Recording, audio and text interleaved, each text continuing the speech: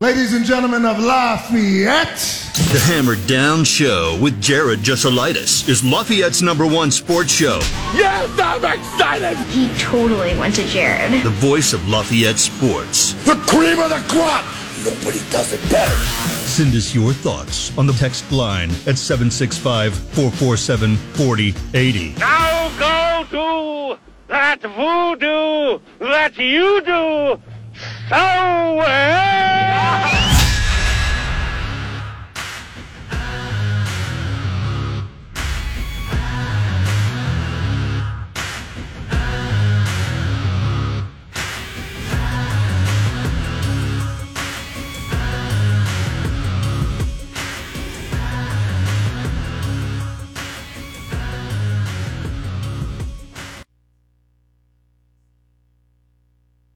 Any day in December.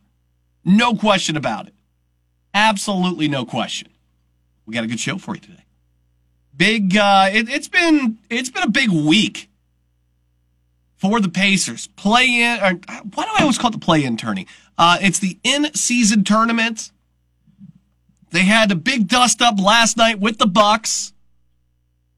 And they lost one of their own this morning as well. A lot of stuff to cover. Dustin Dopirak's back with us here. Love having him on. He's covering the team. We've got you covered on that front. Let's go ahead and get started like we always do with Need to Know News. Here's your Need to Know News. Yeah, and speaking of those Indiana Pacers, just tough. George McGinnis, Hall of Famer forward.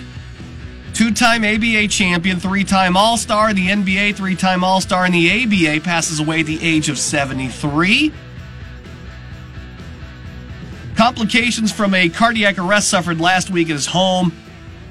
He'd struggled to walk over the last couple of years, they said, because of a hereditary condition. Just a massive figure in the organization, both figuratively and literally. He was huge. So Pacers dealing with that. I think they had a little bit of an inkling that was going to happen. But again, we'll talk with Dustin Dopirak here in a little bit about that. Also, Pacers were in action last night. The highest over-under total in NBA history in Vegas last night. And it got beat. I didn't think they could do it. But they did it. Bucks crushing the Pacers.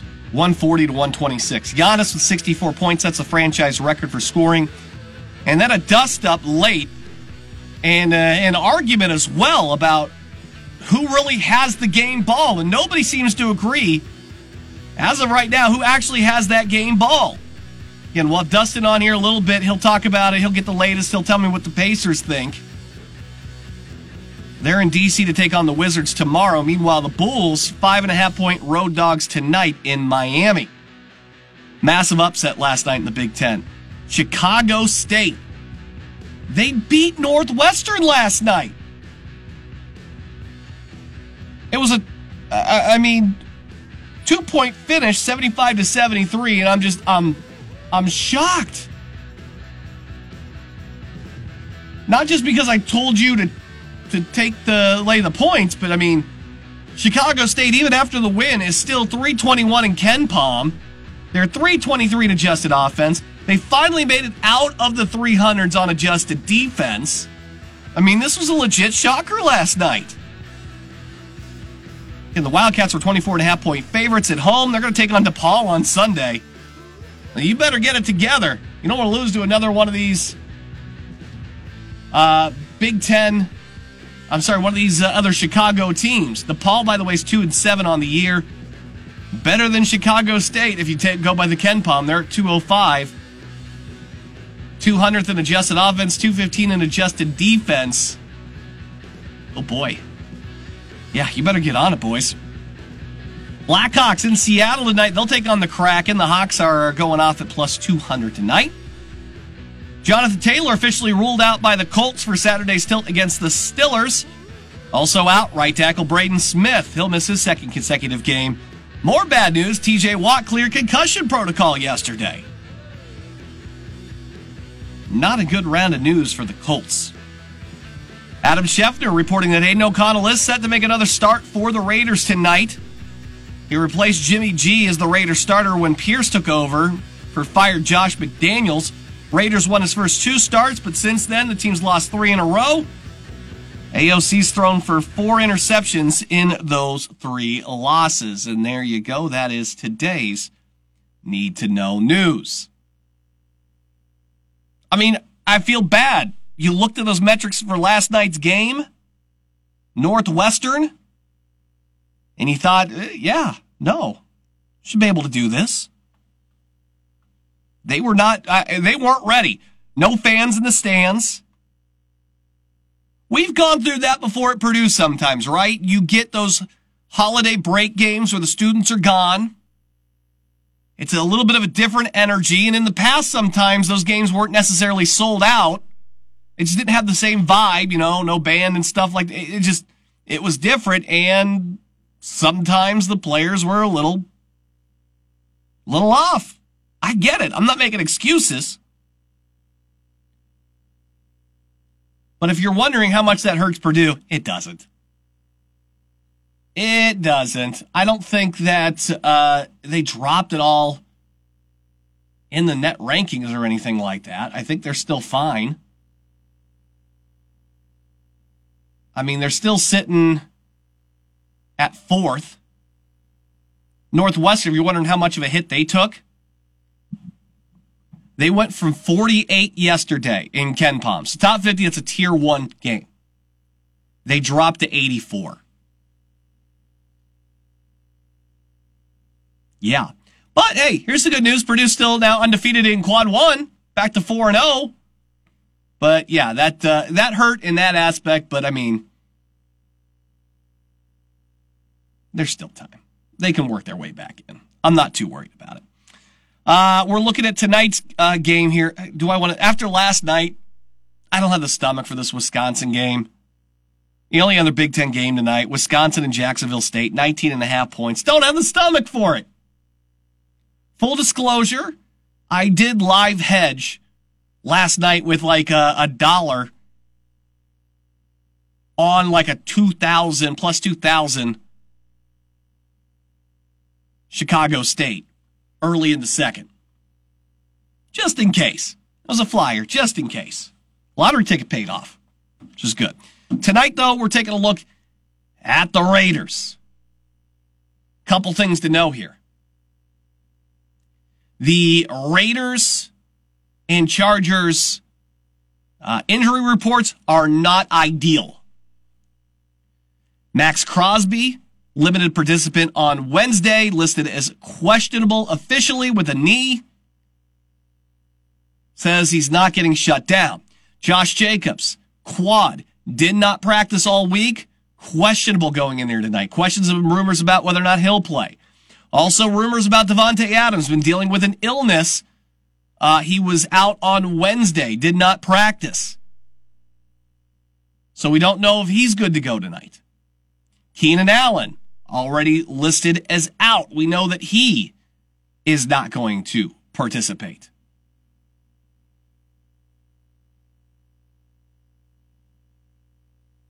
So, I mean, that hurts. Donald Parham, I mean, they're good tight end there. Been a limited participant all this week, listed as questionable as well. But no Keenan Allen. You're on a backup quarterback in Stick. And the Raiders could possibly be without Adams and Jacobs. That's tough. And a dinged up Max Crosby. What can we do? What can we do? Well, I'll tell you this. The hot pick here, the hot lottery ticket pick, and the odds have come down considerably, is Easton Stick anytime touchdown score. He scored a lot of rushing touchdowns at North Dakota State. He was 49-3 in 4 seasons there. He likes to take one-drop shotgun runs near the end zone as well. 41 rushing touchdowns, 17 in his final season. By the way, his rushing total, 19.5 tonight as well. Very much in play. He's a guy that really liked to use his legs, and a rookie, you can tend to fall back on what you do best.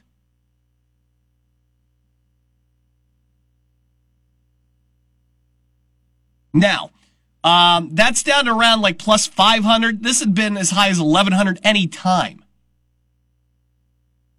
I implore you that if you are a believer in that, to go down to your 2 touchdown category and take him at 2 touchdowns. Put a quarter on it. Put 50 cents on it. It's going off at almost anywhere from 50 to 100 to 1.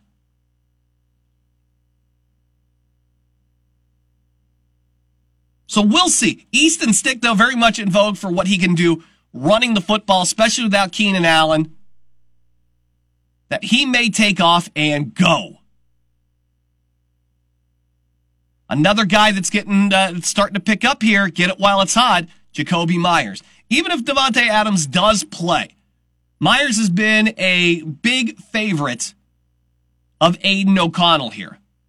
Now, Meyers, anytime touchdown, if you're getting this at 3-1, that's tremendous value. The Chargers, 27th in DVOA against the pass, have allowed 14 scores to receivers this season. That's bottom 5 in the NFL. Their last 5 games, they've allowed 9 passing touchdowns. Meyers, also good for a flyer on your first touchdowns tonight. He has 5 of those on the season. And the fact that you're getting him at 9-1, somebody that you may have to have on your card tonight. Those are the angles. That's what I got for you. We don't have Aiden props up yet, or at least I haven't seen them because of the uncertainty of whether or not he was going to play. I'm going to go with what we know at this point. I think Meyers has got some value, especially if Davante Adams is still feeling those effects of being sick. He's going to draw the attention. That should free up Meyers today. I like him. I like Stick on some ladders. Let's ride it out. Let's see what happens. This is not going to be a great game tonight. It's just not. But, I think when it does come live, if you can get in on passing touchdowns, if it's Aiden O'Connell, over 1.5 passing touchdowns, and it is live now. He's over 1 passing touchdowns, minus 195. Come on, let me bump that up. Can I bump that up? Oh, DraftKings killing me here. 197 passing tonight for Aiden O'Connell as well. I'm just going to back off of that. I'll stick with Stick. And I will stick with Jakobi Meyers. I think those are the guys that I want to target here tonight, especially if Jacobs is limited or out and Davante Adams is limited or out. I think you can take advantage. We're going to take a break. Hang tight. Dustin Dopirak coming up next. We're going to talk about, it's been an amazing week for the Pacers here. A lot of stuff has happened.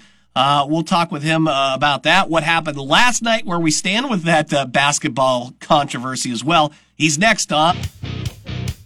Welcome back. This is the Hammer Down Show, 101.7 The Hammer and 101.7thehammer.com. To the Blue Fox Heating Cooling Hammerhead Hotline we go. Dustin Dopirak from the Star and Pacers beat writer, tremendous guy on the Pacers beat, and we're lucky to have him here after what's been a strange week, my friend. There was some rhubarb last night. We'll get into that in a minute here, but I kind of want to go back to Vegas in last weekend. The play-in tournament seemed to electrify the city there as they were going to head out to Las Vegas. Kind of give me your reaction to experiencing that firsthand. What was that like? What do you feel like the prestige level of this thing truly was? Just kind of recap what that experience was like with the Pacers.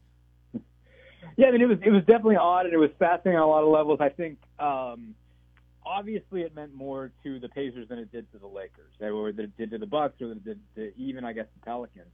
I think obviously you're still trying to get a sense of, okay, what is this event going to mean in the long term? Because you're certainly trying to see, okay, well, what's the effect going to be? Like you saw kind of, all right, this is what the event is like. This is how it was received in Vegas. This was the attendance. This was the ratings. This was just the level of sort of national interest. But kind of the next evaluation is, okay, well, what does that do for the teams that succeed in it? Is it a springboard? Is it something that wears you out in the middle of the year? Is it something that you just forget by the time you get to February, March, and April? And so, at this point, obviously, it seems like it's a big deal for the Pacers. And it's certainly, you look at it and you think it's probably something that's going to affect franchises that are in different places, in different ways. The Pacers are really embracing this as this being a sense of, well, this is something, a lot of the players on this team had not been in a playoff scenario before, especially, Tyrese Halliburton being the best player, and a couple of other guys, Buddy Hield, certainly Benedict Mathurin, some of these other guys had never seen a situation like this, and some other guys had been on playoff teams but hadn't had to do much, on those teams, Aaron Nesmith being one of them. And so, how were they going to deal with this? What was this going to be like? And they, that whole experience, like this, the idea of, it was on a neutral court, which is different, but it was still a packed house. It was a one game and go home kind of deal. In a way, it felt a lot more like the NCAA tournament, to be honest, except rather than win and go home, you're or lose or go home, or win or go home. You're winning, or you go back to just playing regular games. Nothing graduates you. Nothing ends for you. But all the same, it had a tournament feel. It was, 2 days out there, 4 days out there, where you had kind of in between media that reminds you a lot of just again how an NCAA works. But the Pacers really, I think, invested a lot in it. Felt like they needed the exposure. 3 times as many TV games as they were going to get all year. They only had one scheduled to be on TNT in January, playing the Celtics in between the quarters, the semis, and the finals. They got on 3 times, and they got everybody talking about them. And I think that's one that the Pacers really needed that. I think they needed to go out there and get people talking about them so that they could attract players in trades and free agency, be able to re-sign people that they might acquire in trades. Just basically playing up the Tyrese Halliburton effect and saying, look, you can come play for this guy. It's fun. It's enjoyable. You should come do it. So it's like it was, I think, good for them on a playing perspective, just on the value of the experience for the players. But for a franchise trying to rebuild itself, it was also a big deal because, they needed some exposure, and this certainly got them a whole lot of it. Is it a banner-worthy thing if you win? I know the Lakers are like, yeah, we're not going to do it now. I think they're thinking about doing it because they won it, of course. But I mean, like, if Indy wins, do you hoist a banner? When would you even think to do that? I mean, when we talk about that prestige level, certainly, like you said, it meant more to Indianapolis. But is that something you feel like you would hang a banner for personally? I think, what it sounds like the Lakers are going to do is that they're calling it a forever banner. And so so you've seen this in high school gyms and college gyms. It's one of those ones where you have one banner, and every time you win it, you put the year on it. Okay. So like you're not going to hang an individual banner every time you win the in-season tournament. It's sort of like, I know Indiana was doing this with their Big Tens, where it's that they have just sort of a page. It's a place, I know IU has one that they have like kind of other random stuff on there, NITs, NCAA tournaments, Sweet 16s, stuff like that. And I think that makes a lot of sense. I get that idea of saying this is something worth noting. It's not something that's worth every event being, making out to be like every one of these is a big deal. Like it would make sense, I think, if you said, okay, like if you're a playoff team in the NBA, how many times have you made the playoffs? Keep putting in more years on there. That's fair to me as far as I'm concerned. Just to kind of have some pride in there. So I think that makes sense what the Lakers are doing. I imagine that's probably what the league will tell everybody else to do. I think that's probably a pretty appropriate message there, Dustin. So let's get into what happened last night. Pacers, Bucks. This game gets billed as in Vegas as the highest point total over/under in NBA history, and of course they found a way to eclipse it, even to my shock last night. Pacers had that recent success against the Bucks, and it seems like maybe the Bucks took this one a little bit more personally last night. I know the Pacers don't get the win, but then there's a whole kerfluffle here at the end over the basketball and Giannis, and of course Giannis throwing that forearm into Halliburton and stuff. It seemed like it jumped up a notch between two teams that I know aren't exactly big fans of each other, but I didn't feel like the personnel are really known to get that testy. Kind of go through what happened with everything last night in your understanding. Yeah, I mean, some of it we're still trying to suss out, or still trying to figure out, I guess, who's telling the truth or what video is to be believed, on some level. But no, I think, first off, I mean, the Pacers definitely felt like, and the Bucks even, Giannis pretty much said this, that they didn't want to get beat 3 times. And so they did bring a little bit more chippiness to it, which I think speaks well to the Pacers. That's something I wrote about today, is that, hey, they're relevant enough for somebody to be mad at them, and that's going somewhere for them. I mean, a couple of years ago, I mean, like, they didn't have rivalries or anything like that, or anything that felt like that, because, they were, in the midst of a rebuilding phase, and anybody they played tough kind of tapped them on the head and said, hey, good for you guys. But the Bucks were like, we got beat twice by these guys. We got kept out of the finals of this event. Had to leave Vegas earlier than we wanted to because of these guys. So we don't intend on getting beat a third time. And there was a lot more physicality to the game. Giannis had a shove to Tyrese. He apologized for that. But still, there was some other stuff. Bobby Portis kind of hit Isaiah Jackson in the nose. Aaron Nesmith, he said, accidentally kind of tackled Giannis. He said, I was trying to hold him up, but it's really hard to hold that guy up. Mm-hmm. And then Bobby Portis got mad about it, and Portis came and shoved him. So all this stuff happens, and then you've got Giannis going, ended up with the franchise scoring record, getting 64 points. And I don't know if the Pacers were mad about that or not. They had some, I guess, reason to be on some level because the Pacers put their, bench guys in, but they put them in early. I mean, 6 minutes to go in the fourth when you're down by 17 is a little bit early to really empty the bench. And the Bucks left their guys in there. Giannis breaks the record. Pacers come back and make it a 10-point game. Giannis comes back, gets 6 more points, does a dunk where he flexes on everybody, which is a little much. And then this whole thing happens with the ball. So the Pacers say, they wanted a ball for Oscar Tshiebwe because he had a free throw, and that's his first free throw that counts in the NBA. He had a free throw in the in-season tournament game that in the final, but that game does not count. It's not part of the regular season standing. So this is the first one that matters. It will be there, on his basketball reference page. So they wanted a game ball. Don't know if they got the reserve ball or a reserve ball or the ball that was actually used. You see at the end of the video that a Bucks security guy, he's wearing a Bucks, kind of zip up deal, but he is like their assistant director of security, goes and asks for the rest of the ball. Don't know what happens to it after that. Don't know if it stays in the Bucks' possession. Do know that Mike Weiner, of the Pacers assistant, walks off with a ball. Giannis is mad about this. Giannis thinks that is the game ball, still thinks that's the game ball. It might be the game ball. I don't know, but one way or the other, he got one. He says he doesn't think it's the right one. The Pacers have one for Tshiebwe. They think it's a reserve ball. It's a bizarre deal. It turned into just exchange it then. How about that? Why don't we just exchange it and then everybody's happy? Because then he thinks he's got his game ball and Tshiebwe gets what it's the game ball. Fantastic. Problem no solved. Idea. I don't know. I don't know if they didn't want to go back into this. I have no idea. I feel like this would be easily resolvable, but I don't know if they kind of reached the point after it got physical that they kind of wanted to let it go at that point. I don't know. It was very, very strange. Like, I get having a disagreement over it. I don't get having a disagreement over it that leads to you getting physical and sort of shouting in people's faces.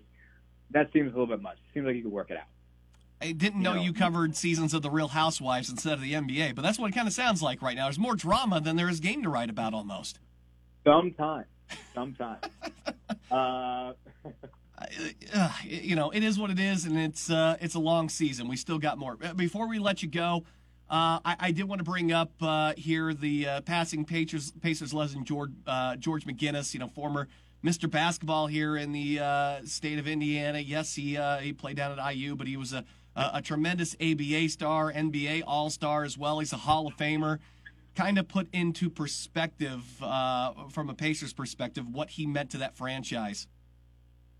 Just, such a huge piece. Just such a massive piece of what they were building at the time. Obviously, was part of 2 ABA titles. Was, I think it was an MVP in one of those years.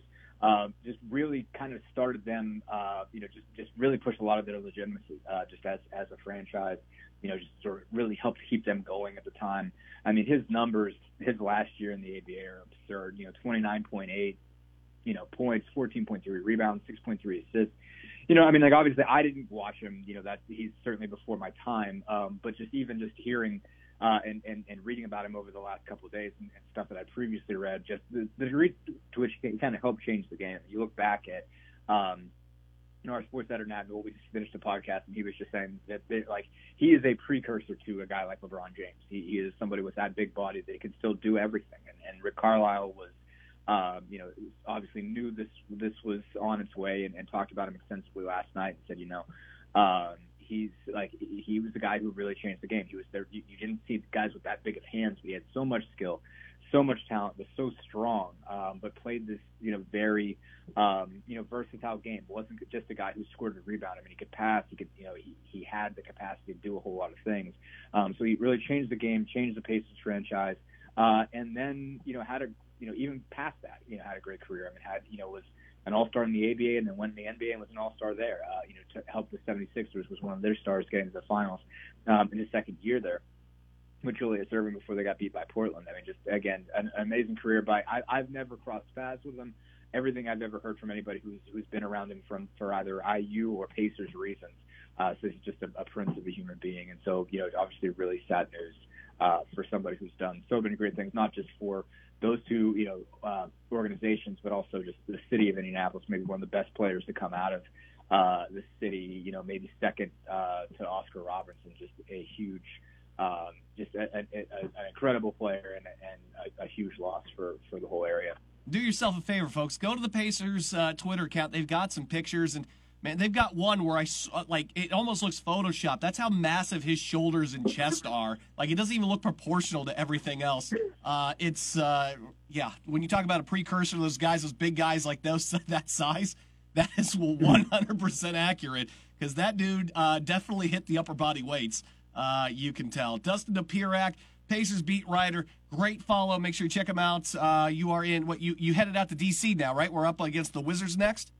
Yes, indeed. Wizards tomorrow night and Timberwolves on Saturday. So Jeez. A couple more stops on this trip. Well, make sure you ask. I heard billionaire Ted is moving them out to Alexandria. So we're going to figure out, do I have to call them the Alexandria Wizards now, or are they just going to completely change the franchise name?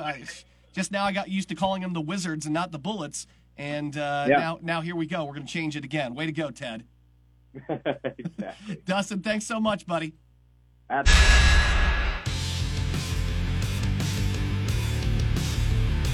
Hey, welcome back. It is the Hammer Down Show on 101.7 The Hammer, 101.7thehammer.com. Big thank you to Dustin Dopirak there, because he has had a wild week here of just trying to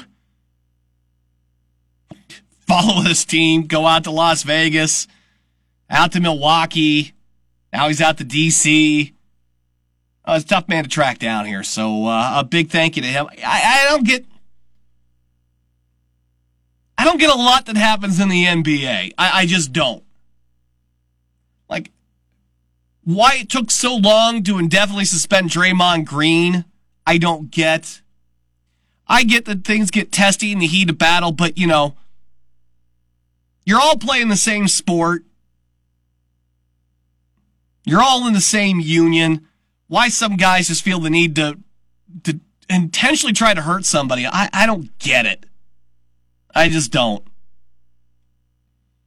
And, we've got some audio from that tunnel of Giannis going in after the Pacers to get that ball, and the Pacers like, nah, we ain't giving you the ball. Forget it. It does seem a little bit petty, but it also seems like nobody really knew which ball was which. As Dustin told you, there's video of a Bucks security guy taking that game ball, so you would assume that he does have it. The Pacers seem to think that they have a reserve ball for Oscar. Then switch it out. If you each think each other has the game ball, what's the problem? Just swap it out then. Do we really need all this animosity? Does it need to be that heavy? I mean, Dustin brings up a great point. The fact that, the Pacers can get under somebody's skin like this, especially a team like the Bucks that have dominated the Pacers over the years and now seem to be losing some ground all of a sudden. But that's scary stuff. Watch Giannis go running into the tunnel, and you can actually hear, some of the stuff here on the video too. Does it really need to get to that level? And for all all that's made here about, this being on the Pacers and everything too, Chad Buchanan, the Pacers general manager, took a shot to the ribs. All this over basket. I get it. It's an important basketball. Hopefully today cooler heads have prevailed. Giannis still doesn't necessarily think the ball that he got, I guess, is the game ball, but he's not even sure. Just call it the ball. Does it matter? I enjoy Petty, don't get me wrong. But I am not a fan of dying on the hill of something completely stupid and arbitrary that doesn't need to happen. I just don't get it.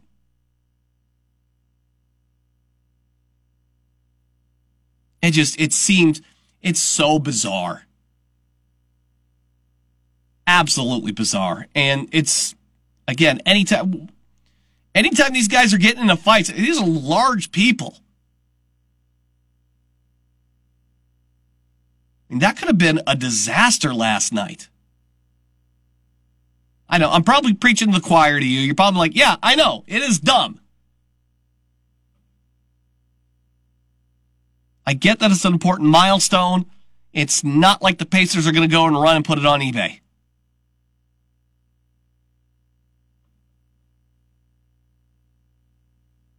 But if I'm Oscar, I'd be like, I call him out and go, listen, if you don't feel like that one is, because I feel like, I've got a reserve ball, I'd be more than happy to take the game ball off your hands. If you believe that, sure thing. Here you go. Diffuse the whole thing. Hey, you got the video, the security guy got it. You feel like you got it now? I mean, there's more stuff that's come to light that he probably wasn't privy to, but this is insane. It's been a rough week in the NBA. A rough week for the Big Ten last night, too. I saw a lot of people kind of, little Purdue fans, maybe tap dancing there on that Northwestern grave a little bit. I don't know why you do it. Well, it's not exactly like we've always cleaned up against teams that we should beat in our home arena. We've definitely had these, 300 Ken Palm rated teams come in, and you've struggled at times over the holidays. It happens. And the loss, like I told you, the Ken Palm ranking, from 48 to 84, you lost a quad 1 loss. Your quad 1 loss now becomes a quad 2 loss. Now, does that make a huge difference in your net ranking? Not right now, not particularly. You can have faith that, Northwestern does get that turned around. And again, I still think they're good. I've never said that they were the second best team in the Big Ten. But maybe for the time being now, you have Purdue followed by Illinois, Wisconsin, maybe Ohio State. You can't have Northwestern in that conversation in that second tier after that loss right now. I know they're 7-2. They got the win over Purdue. But you can't lose to a team that bad at home and me still give you all kinds of credit for beating number one. Just can't do it. Especially when there's nothing else on the resume for them. I can't credit you a 5-point win against Dayton, 11-point win against Binghamton, 11-point win against Rhode Island. Not exactly fantastic. So, I relegate them in that regard. But other than that, Yeah, they'll be better. Look, they'll be hyper-focused against DePaul. Then over the holidays, they've got Arizona State coming up. That'll be a little bit of a tester for them. But they got Jackson State. And then, hey, a trip to Illinois is going to be tough. Michigan State looks bad. You get them at home. Penn State's not good. They'll crawl back in there. But it is a stunning loss. And a lot of times losses like that they have strange ways of galvanizing teams and refocusing them and redoubling efforts. But as a Purdue fan, like I said, I've seen that before, where you look back at years past and you're over the holidays and the kids are gone and the mojo in Mackey's just not the same. You know what I'm talking about, right? And you don't look as good as you would like to look against a Chicago State. I mean, it happens. I'm not ready to cast the first stone on this one. Just not. And on top of that, like I said, I don't know why you celebrate it. You just took a quad 1 loss and turned it into a quad 2 loss. Not ideal. We're going to take our last break. We'll come back. Some things we may have missed and more next on 1017 The Hammer and 1017thehammer.com. So let's wrap it up here with you. And time for some of the things that we may have missed. We do have a little bit of breaking news here as of about 10 minutes ago. Another portal edition for Purdue. And I'll be honest with you, it doesn't surprise me a ton, but Garrett Miller is into the portal. The big Purdue tight end. That's a loaded room with more help coming in as well. He has hit the portal, thanked his coaches, athletic training staff, and teammates. Says, can't thank you all enough for all the love and support you've done for me here at Purdue. A careful thought, I decided to enter the transfer portal. Best of luck to Miller. Like I said, Max Clare came out. I know they like Bibber. You're bringing the number 1 tight end out of high school here as well. It's becoming a loaded room there, and maybe he just needs a little space to breathe. But man, he went down with that knee injury last year. That was the worst. It was nice to see him back there out on the field, but perhaps a different situation will work out better for him. So best of luck to Garrett Miller. It's supposed to be a very big weekend on campus too for recruiting for football. Of course, we're 6 days away from signing day as well. Portal is open, but signing day is on the way here. Speaking of the portal, looks like Josh Kaltenberger has found himself a home. He was an offensive lineman that jumped in the portal, and he will jump to Maryland. So best of luck to him as the portal giveth, the portal taketh away. And today it's takeaway day, unfortunately. But you know what? Like I keep on telling you, you wait, you get some good news. Attitude changes a little bit. Looking for a job? Guess what? You can now officially apply to be Iowa's offensive coordinator. It is officially live on the Iowa Hawkeyes University website.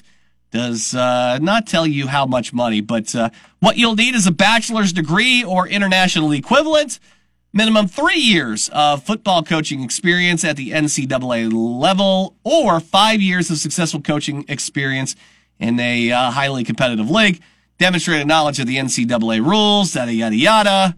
So that's what you need. Good luck putting those cover letters together. That was what I was looking for. Cover letters. Best of luck on that. And the NCAA, it's world renowned for how good it is on both enforcing its standards and creating said standards. You may remember a story from earlier in the week that a federal judge had put the kibosh on a rule temporarily that prohibited athletes on their second transfer to have to sit out.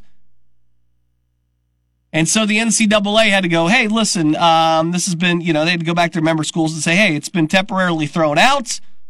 So these kids are eligible. However, new guidance has now come out from the NCAA saying you do this basically at your own risk.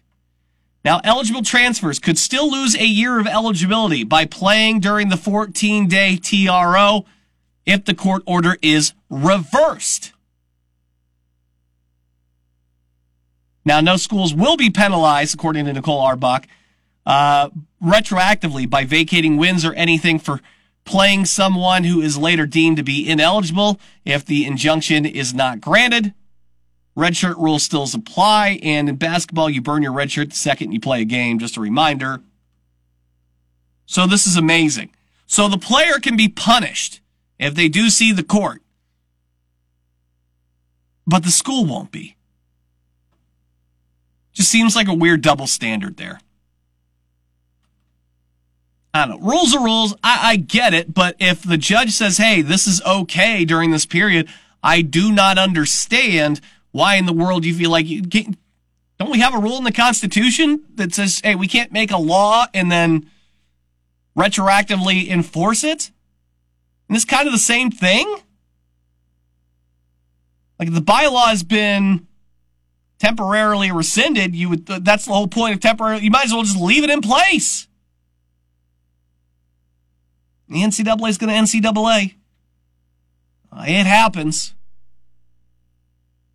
I don't understand that organization. I just don't. It looks more and more outdated every single day.